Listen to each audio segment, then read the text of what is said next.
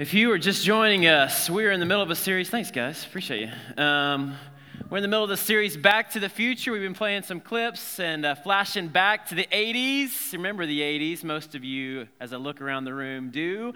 And we had a DeLorean here last week. That was pretty sweet. The doors came open. Amazing. Good stuff. And you're probably going, why in the world are they doing this? If you've never been to this church before, I got to tell you, we kind of like to have fun around here. We think church can be fun. And we can have a good time. We can laugh a little bit and learn a little bit about our Lord and sing a lot and praise Him. And next week's going to be a lot of fun. It's going to be 80s Flashback Sunday, okay? 80s Flashback Sunday.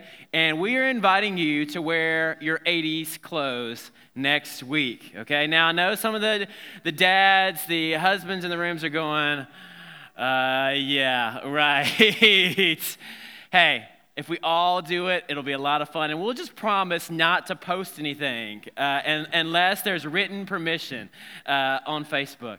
But join us next week. I remember back in the 80s, I thought the coolest thing, do you remember? It was kind of the late 80s, silk shirts. Do you remember those when they came out? They were the silk kind of rayon-y looking shirt. I thought they were the coolest things. I had a purple one. And let me tell you, when you have a purple silk shirt and you're about 10 years old and 12 years old, you sweat, perspire even more. That's not a good combination, especially if you have not discovered the undershirt yet. And so you don't have to wear your silk shirt, but let's wear something fun next week and have a good time. But we're in this series, Back to the Future. History is about to change. And just a quick review to catch up, everyone. We love the 80s, a lot of great movies. This movie is from the 80s. And what we thought about was this. This is kind of the premise is, what if we could jump into a sweet all-metal car, a DeLorean, and go not to the past, but actually to the future, and take a look and see what the future looks like. And that's been my prayer. My hope for you and for your family is that you're going to get a vision for your future. If you continue on the projected path of the way that you're living, the way you're going, what is that future going to look like? And maybe we need an aha moment. Maybe we need a moment of saying, you know what? I need to change some things. Things that need to change. If I want to do and to be what God wants for me and to have for my life, then there's some things that need to happen. And this theme verse for us for this series is this. Philippians 3:13 through 14. Forgetting the past and looking forward to what lies ahead, I press on to reach the end of the race and receive the heavenly prize for which God, through Christ Jesus, is calling us. And we talked about two things last week. Kind of the 2 points we kind of landed on were this. In light of what God has for you, and we believe that God has a hope and a future for you, for your kids, and for your family. In light of that future and what God wants for you, what is something that you need to focus on right now to affect change in the future or the future of others? And with that in mind, what do I need to start doing? What do I need to start that's going to start that change or be a catalyst to that change and to incorporate and to capture the future that God has for us? We talked about, kind of the habits and disciplines that we all need. And discipline is one of those words that don't really care for sometimes, but I love this definition that I heard this week. I actually was listening to Sports Talk Radio and someone said this. Discipline is choosing between what you want now and what you want most. I love that. What you want the most. And so making good choices now, habits forming for that's going to affect your future and the future of your family. And some of us, we kind of combated some of the excuses that we have. And we thought, well, it's just too late. I'm just kind of who I am, and that's the way it is. And then love this quote from C.S. Lewis. And it says this: you're never too old to set another goal or to dream a new dream. And that was our focus for last week. Good big plans for us that God has for us, that God wants us to get a hold of, to see in our future, and to start running that direction with our lives. There is a problem, though. This is great. This is a good message, hope, future. We love it. We're excited about what God's going to do. I'm excited. I think God's going to teach us along the way and has been teaching us. Hopefully, you started something this last week. But there's kind of a problem. And I hate to just throw the problem out that early, but there are things that stand in the way of what the future is for each of us. They're monsters. They are these bullies, if you will.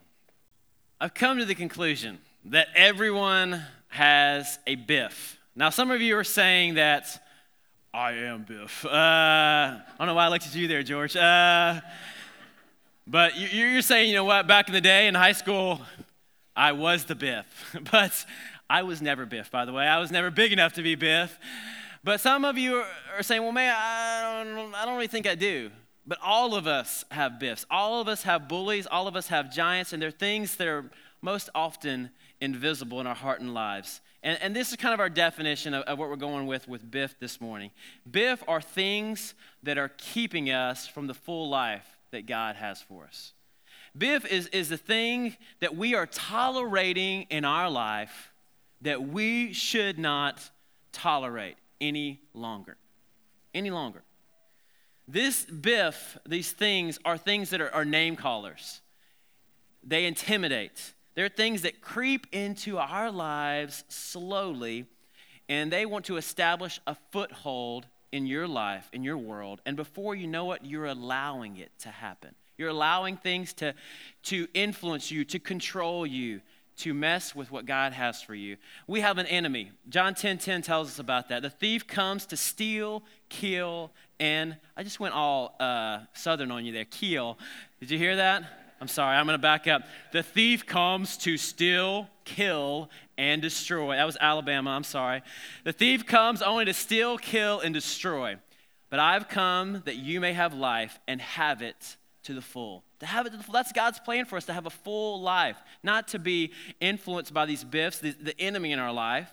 And the problem with Biff is this, that giants don't go away.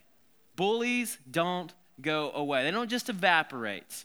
If Bill O'Brien is worth his salt as a coach next week, that's the coach of the Texans, by the way. Next week is we're playing who are we playing next week?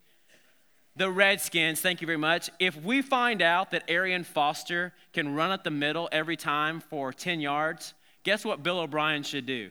Run up the middle every single time until they stop us, okay? If that's the weakness, if that's the point, then you should keep running the route. If the enemy has a foothold in your life, a giant that is working, a bully that is intimidating and taking away the future for you and what he has for you, he's going to keep working that angle. He's going to keep going that direction. They never go away, do they?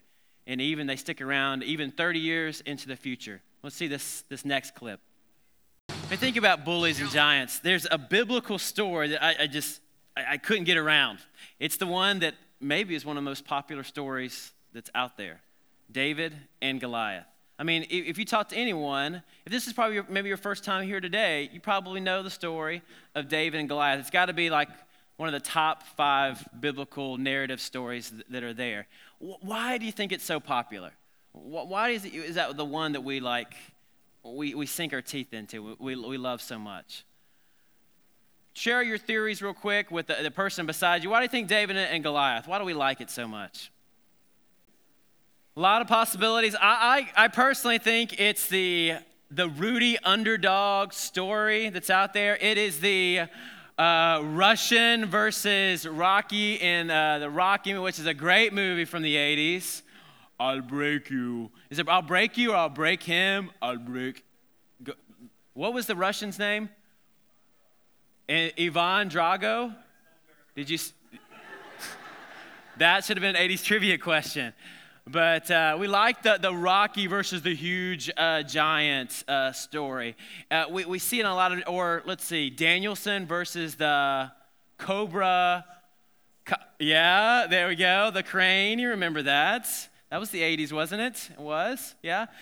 We even have a song, if you remember back in the day, think back to kids' time where David was a little boy. Do you remember that song? Only a boy named David. Only a boy named David. Something about a babbling brook, maybe. And he would put the stone in the sling, and the sling went round and round, and one little stone went into the sling, and the sling went round and round, and round and round and round and round and round and round. All right, okay, we're there. And the giant came tumbling down. Don't forget about that part. The giant came tumbling down. But there's this stories, and we celebrate the story. It's a great story. And I just want to remind you a little bit. You probably know the story. It's in your mind, and that's great. 1 Samuel 17. If you want to flip in your Bibles or on your phone, that would be great. That's where we're going to be living for a little bit here this morning. But the scene is this. There's these two hillsides, and there's a valley, the Valley of Elah. And in the valley, in the middle of the valley, there's a little brook or creek. And on one side, one hillside, we have the army of God. We have the Israelites, the people of God. And on the other side, we have their arch rivals, the ones that always represent evil in the Bible. It's the Philistines. And all throughout the Old Testament, you see this Israelites versus Philistines. And they're getting ready to fight. They're getting ready to duke it out. And what happens when you get ready to fight?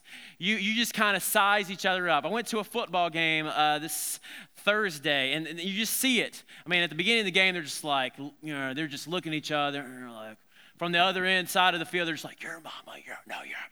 And just, they're trying to get on their tippy toes and look bigger and dance around. And I even hear the dads, just some in the crowd, man, they look kind of big over there. And so they're just kind of sizing each other up. And this is the pre-battle stuff. And just who's bigger and who can do what, run faster or whatever. And there's that moment, these two armies are looking at each other. But then something happens. Someone comes out from the Israelites, or from the Philistine side, this mammoth person. We know about him, Goliath. And remember how tall he was? How tall? 9 feet tall. A 9-foot tall giant, huge. And we always, of course, back in the day, we talked about how much his armor weighed. Do you remember that? How much? 125 pounds. 125 pounds his armor weighed. And just the tip of the spear, it weighed 15 pounds. And he's just a huge guy. And he basically comes out and he says this, I am a champion. I am the champion. And why don't we just settle it right here, right now? You send the best. You send your champion and we will fight here at this valley and everyone will witness it. And whoever wins, their side wins. It's just a one-on-one match. And we don't even need to fight this war. It's just one-on-one. And whoever's victor will. And he would come out and he just declared this. And along with that came some insults. Because anytime there's a fight going on, there's some insults. There are some your mamas in there. There are some, toe-to-toe, nose-to-nose kind of things. And he throws some insults. And he's not just insulting them. He's insulting their God as well. And what happens? No one goes out to meet him. In fact, what's the reaction? Scared to death. Saul, the leader of the Israelites, is scared to death. Everyone is frightened. In fact, it says they were terrified and they were deeply shaken.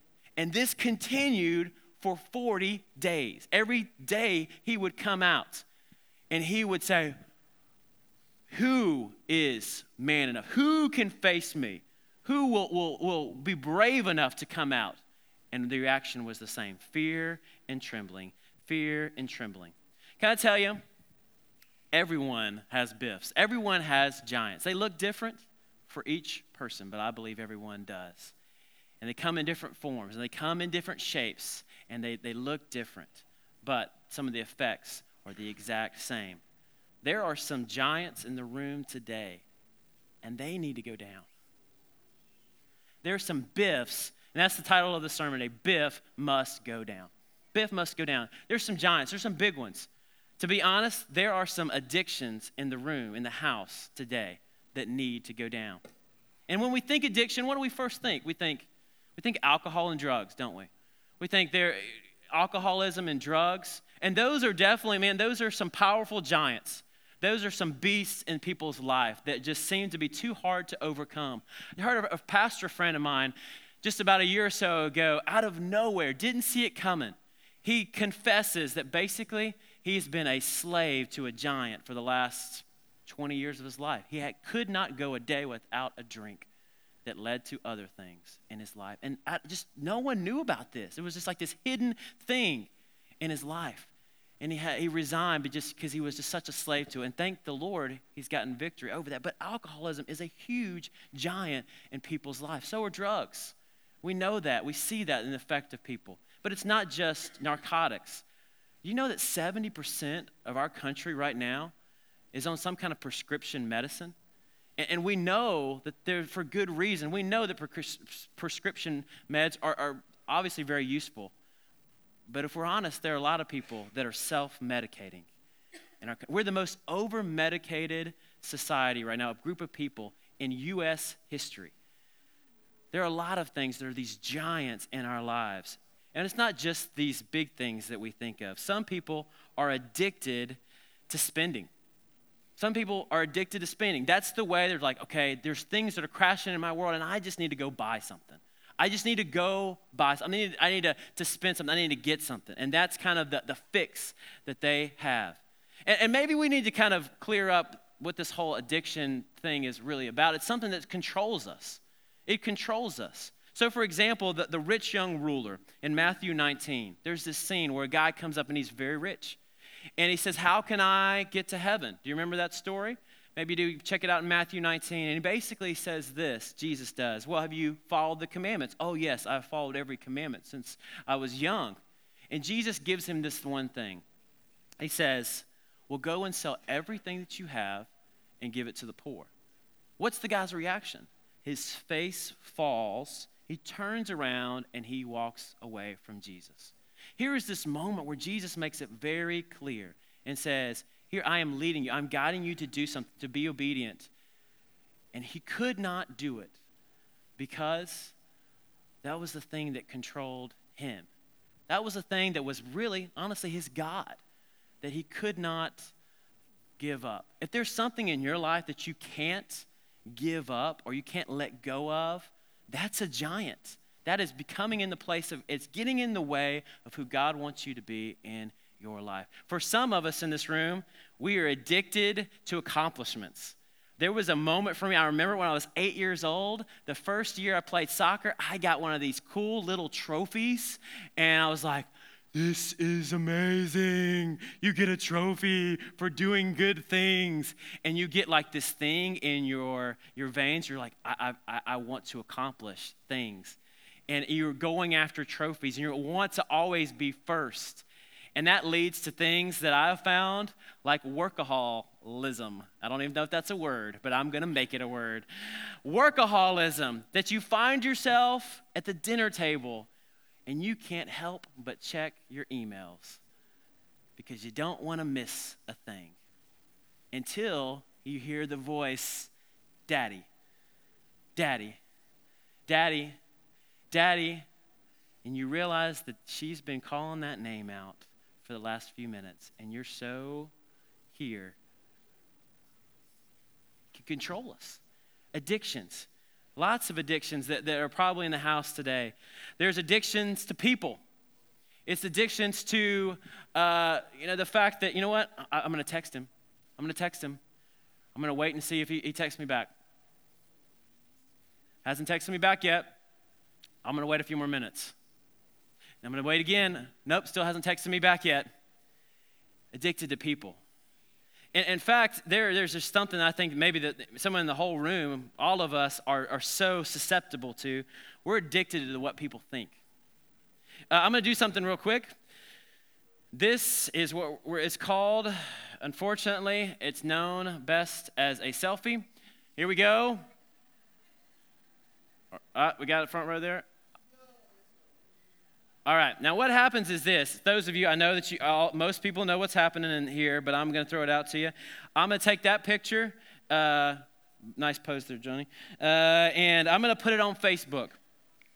All right, I'm going to post it on my Facebook page. And I'm just going to put, I can't think of anything clever. I'm just going to say hello. And I just posted it. Now, social media has patched into this addiction for us that we need people's approval. We're just kind of like really collars. There's an invisible collar to this device here. Because what happens is people will post something, a picture on Instagram or a very, very witty comment on Twitter.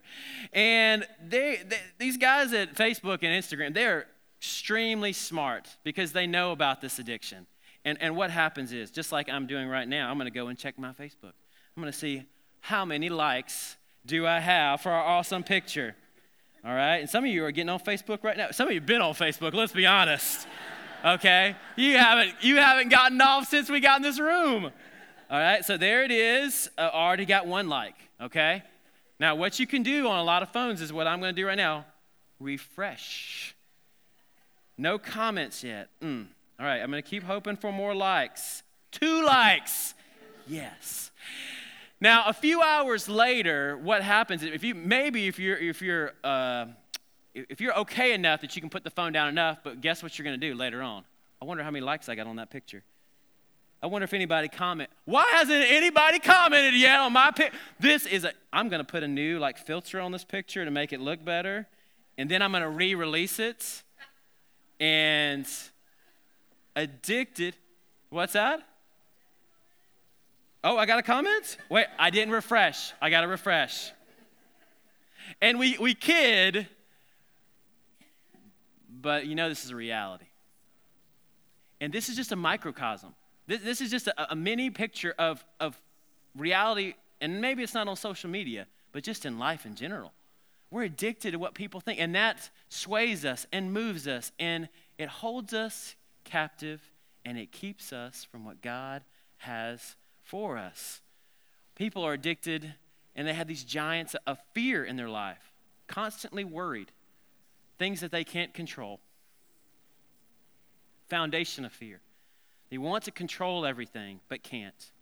That sometimes leads to other things like depression. There's tons of bullies. I hate to even name some of these things because you're probably going, well, that's not me. That's definitely not me. All of us have bullies, things that want to get in the way of what God has for us. And they create in our lives an atmosphere of defeat. There's one huge area that no one wants to admit in this room, but there is a massive giant, and that's of lust and sexual addiction in the house today. If we believe the percentages, and I believe they're somewhere true, it is north of 50% of the people that struggle with that in this room. That's a reality. We are saturated with it in our environment and our culture. It's just everywhere. Every turn, every page, everything is a temptation that's out there. And that has a leash on some people in the room. It's a huge, huge giant. Some people, it's just I am in control. I am in control. I remember when I was going to college, one of the rules, and I probably have told this story before, but one of the rules in our house is we could not watch rated R movies in our house. Couldn't do it. And so when I went to college, I didn't have any problem with watching dirty movies. My problem was watching the raw-rated movies that were the raunchiest movies that you can find, okay? Because you know why? I could. I had the choice. And I had an epiphany one day, and sometimes we need epiphanies, when I was a youth pastor. And basically I had that mindset, you know what, I can put anything in here, and it just gets filtered out automatically, right? Right? I mean, even, adults, we have that just ability to filter these things out. And a teenager comes up to me and says, hey, did you see this movie? And it was one of those movies that that you shouldn't be watching. Was it X-rated? No, it wasn't X-rated, but there were some X-rated stuff in it. And you know what I did in that moment? I said, no, absolutely not. I have not seen that movie. I lied straight to his face. And the conviction and the guilt that I felt in that moment, it was so strong. Because I knew in that moment, I didn't need to watch that stuff. You don't need to watch that stuff. We don't need to put that into our hearts and our lives because it pollutes our minds. It pollutes our mouths and the way they react to people. Days go by, and I'm just like, you just feel the heat of conviction and the guilt. I obviously confessed and asked for forgiveness to God, and then I went to that kid and said, hey, I need to tell you something. Your youth pastor is not perfect. And I have seen that movie, and I blew it. Have you had that blow-up moment before where you say, you know what I'm doing is wrong? I'm doing something that's wrong. And it has a hold on your life. That moment for me was a catalyst to change, and I'm thankful for that. But there's some giants. And giants, they do things for us. Bullies, they talk down to us. They make us feel defeated. They take away our witness in our life. They take away our joy. There's some people this morning that had this giant, this bully, that almost kept them from coming to church this morning. Because it's that feeling of, I don't want to go there. I know that that's in my heart and my life, and I just feel guilty when I'm there. I don't want to feel that. But these Biffs, they want to take over. They want to rule. Something happens. Great part of this story. David comes on the scene. David comes on the scene, and David, he sees things differently, doesn't he? He sees things differently. To start with verse 26, it says this. He asks the question, what will be done for the man who kills the Philistine and removes this disgrace from Israel? Now, first of all, this word disgrace, it's not just, it's not a light word. It's a very heavy word. It means the condition of shame. It's the condition of shame. Dr. Brene Brown defines shame as this, as the intensely painful feeling that we are flawed and therefore unworthy of being loved and belonging. Shame is not something that just I did, but shame is who I am. It's not I just did a bad thing, but I'm a bad person. I'm a bad person. That's what shame feels like. And shame corrodes the very part of us that believes that we are capable of change. And if we could all confess this morning, we've all felt guilt. We have all felt shame. That's what the evil one does. I'm not Dr. Phil, and I am not Phil Donahue, 80s reference. But the heart of most of these Biffs are insecurities. There's fear of failure. There's hurts from the past. There is loneliness. There are things that we don't want anyone to know about. And what the enemy is really good at is pulling out his wallet and showing us those pictures, isn't he? Those past failures. And at the heart of some of these Biffs and these giants, that's the thing that's there. But David, he sees things differently, doesn't he? I love this whole story. If we get into it, it says this: what will be done for this Philistine? We're in 26. That can remove this shame from Israel. And he says this: who is this uncircumcised Philistine that he should defy the armies of the living God? Remember the beginning of the story? Saul comes out.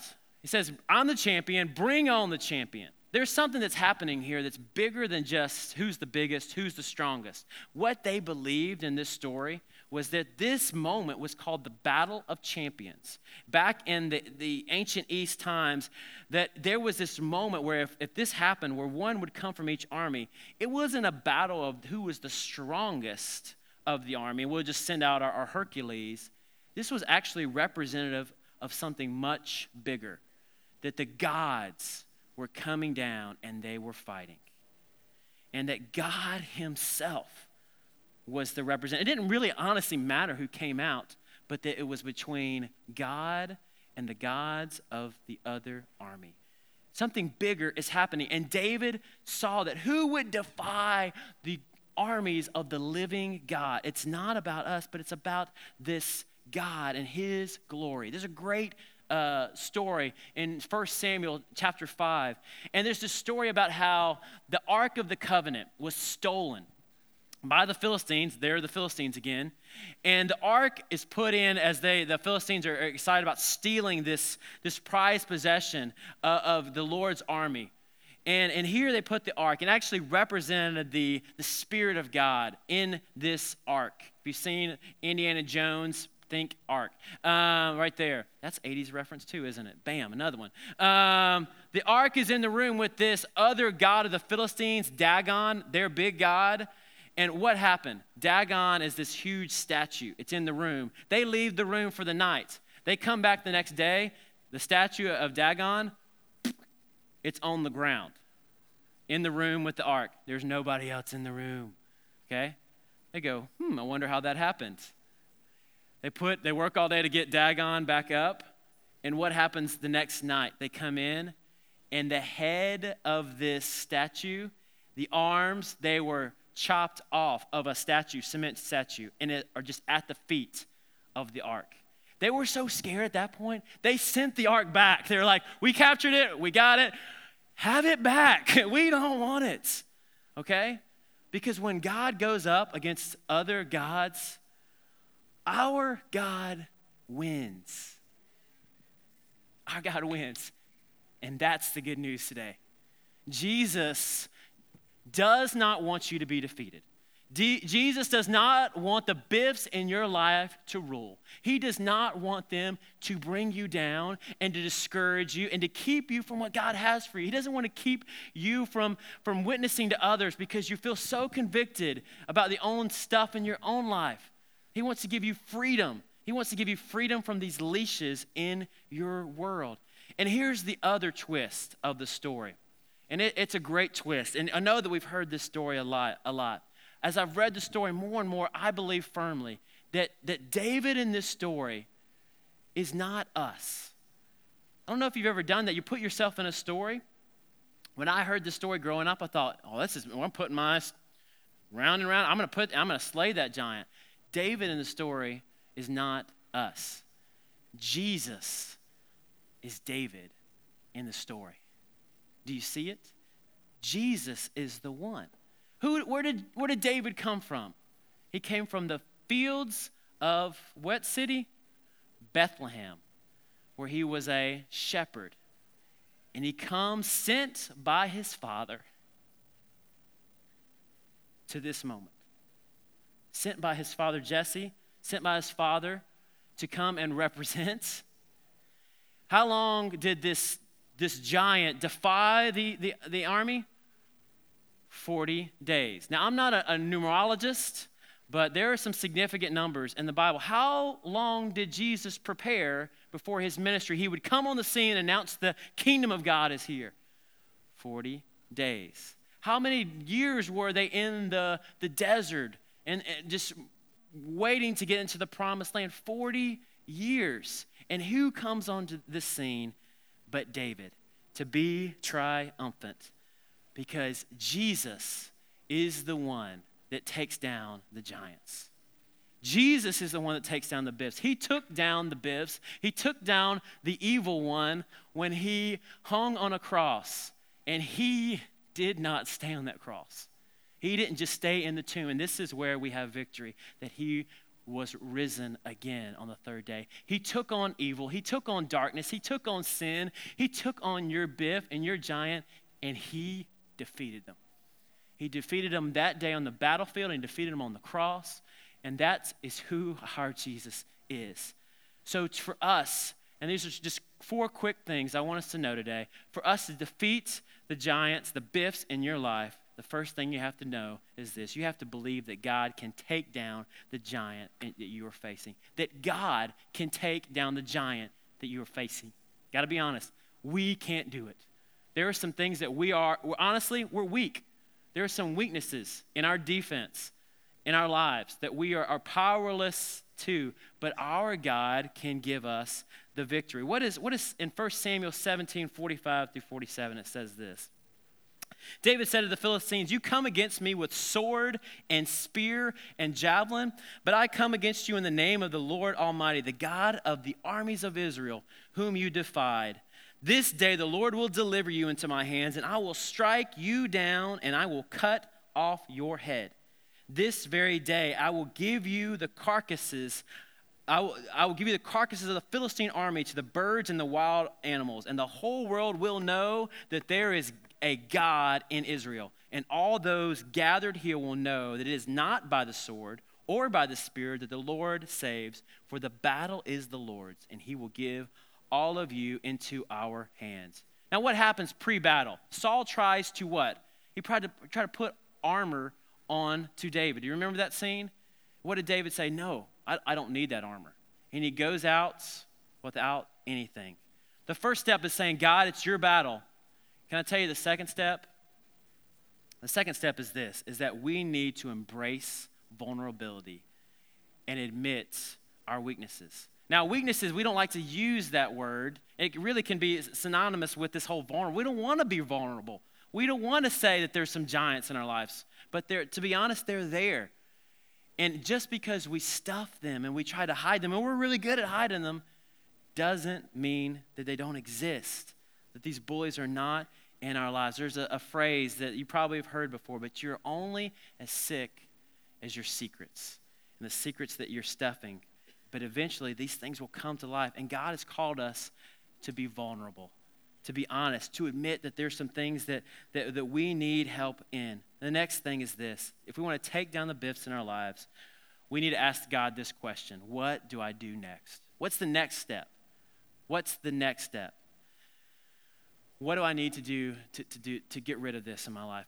A friend of mine in Florida came to me and said, hey, I've got this huge giant in my life. I am addicted to pornography. I've been hiding it. I've been going to church all my life, but I've been hiding it all my life. But I just has a leash on me. And I have prayed. I've prayed, God, take this from me.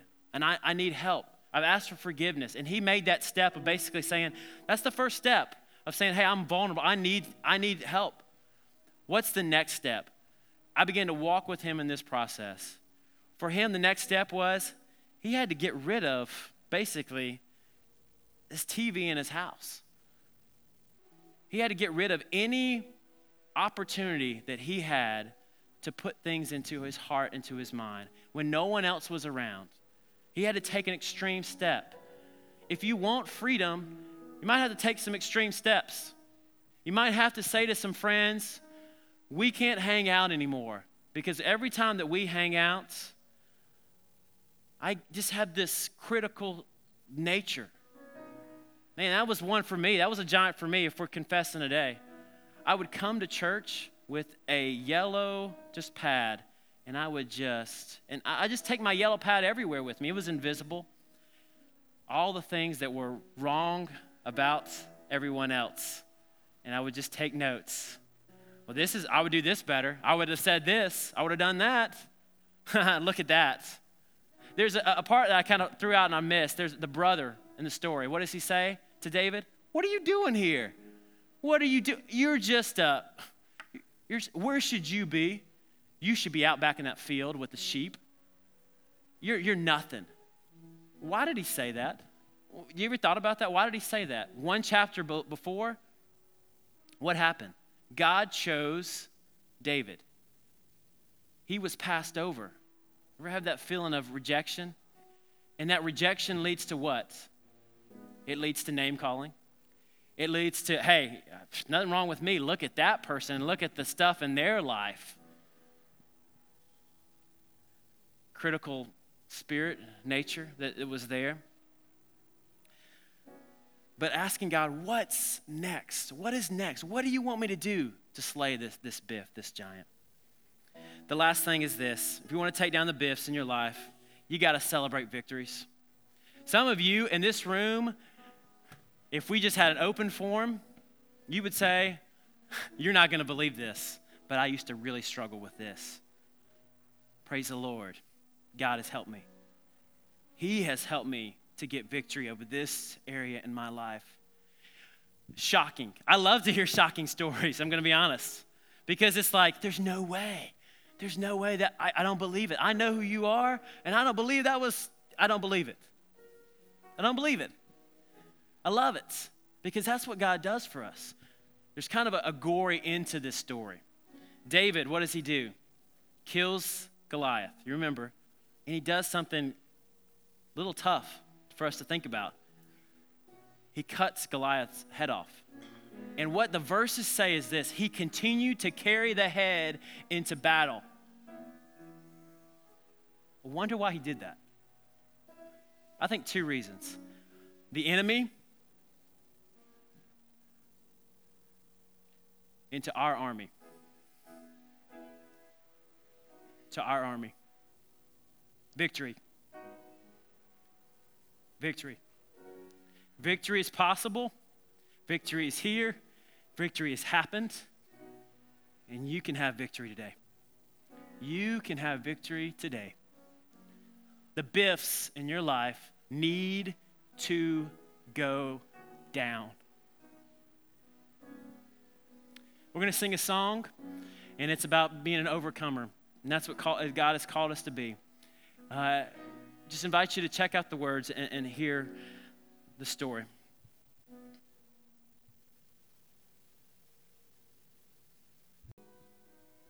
For 40 years, I kept this box in the closet, way back in the back, and it was called shame. And I would be afraid that someone would find out. There were things I couldn't tell anybody, so I just keep pushing it a little further back and a little further back, and I would go further back with it. And I would try to love people as much as I could and make up for it by being what everybody thought I should be. And but inside, Satan was using that to just say, you're nothing, you're nobody. And when something would happen, I would just push further and further back. And it got to where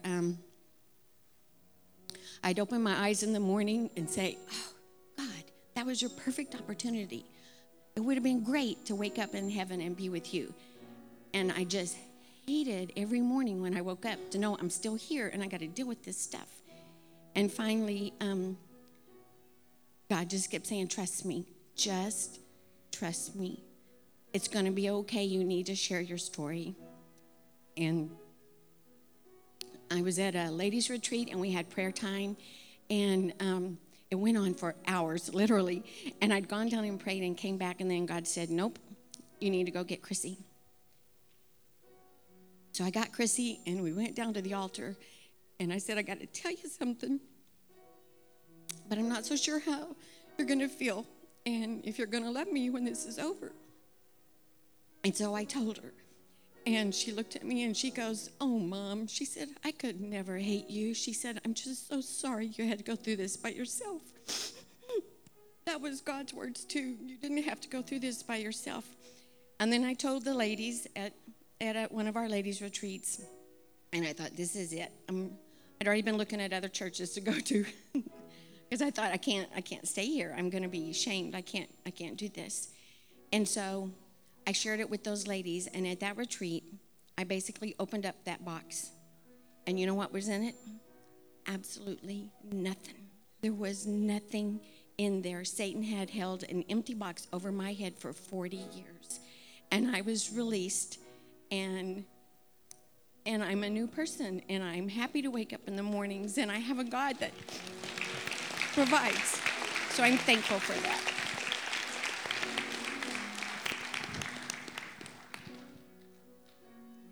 Hi, my name is Marla, and I was powerless to overcome the giant of jealousy, but thanks to the power and grace of the Lord Jesus Christ, He defeated that giant for me. Amen. Amen.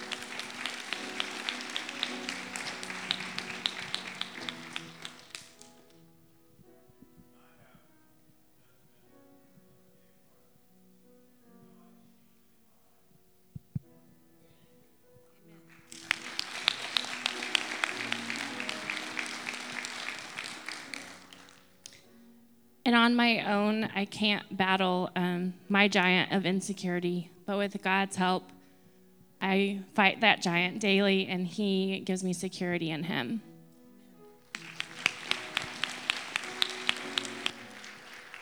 My giant was the critical spirit, the being petty, the gossipy person. And when I realized one day that we are all God's creatures, that He created each one of us in His likeness, I have never felt so much shame. I felt so defeated. But God just took that away from me. He's taken that criticalness out of me, and I look at people, I try to look at people through the eyes of Jesus, because we are all wonderful in our own way. And I thank God for taking that giant from me. God wants to defeat the Biffs, the giants in your life. It can happen, can start right here. I believe it can happen with a prayer. Maybe it's a prayer today and the next step. What is the next thing, God, you have for me? I want to bring this giant down through your power. And maybe God has brought that giant down, but you've been too afraid to share it. You've been too afraid to share it with someone else. When we do that, when we become a people, a community of believers that are allowing God to use us, then other people bring down giants as well. Let's leave the mask in the car and become the people who God has called us to be. Let's pray, and we're going to sing a song of victory. God, Lord, you're so good to us. Lord, thank you for giving us the victory.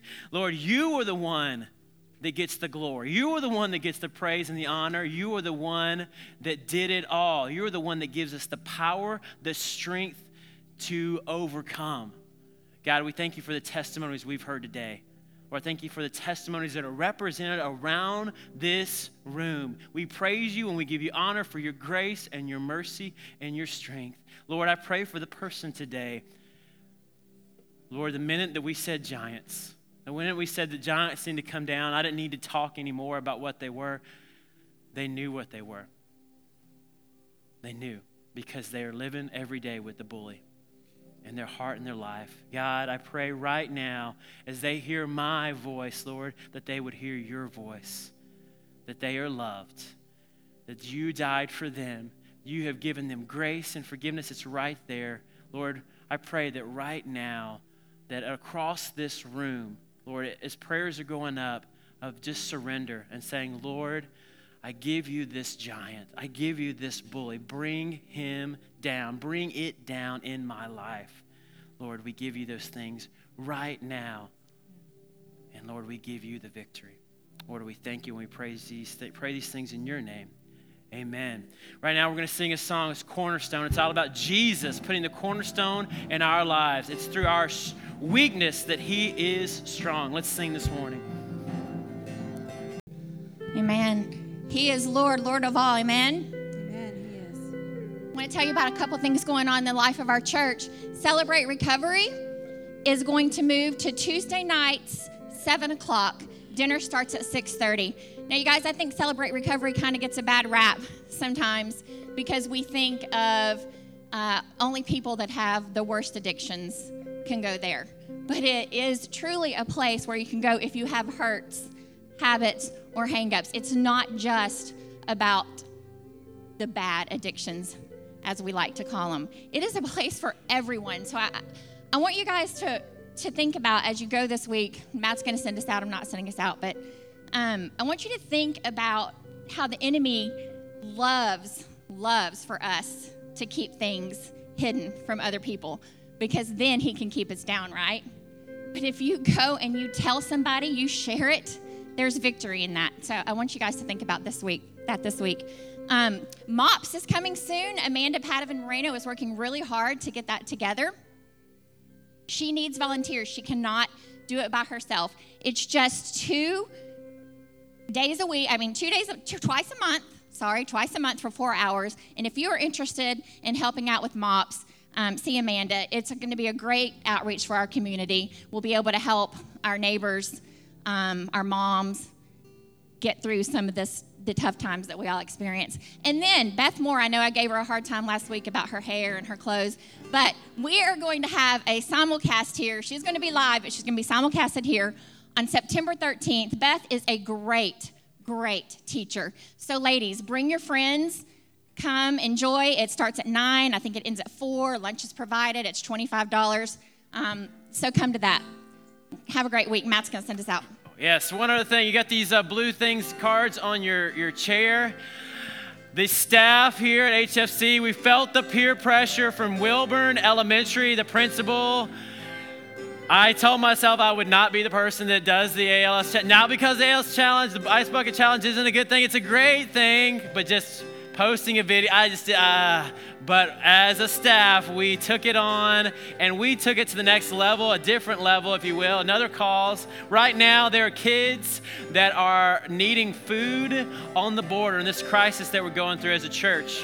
And we need to be a church that steps up and say, hey, those kids, we need to help them. We need to help them. We challenged through this Ice Bucket Challenge, we challenged some other churches to get some crisis care kits.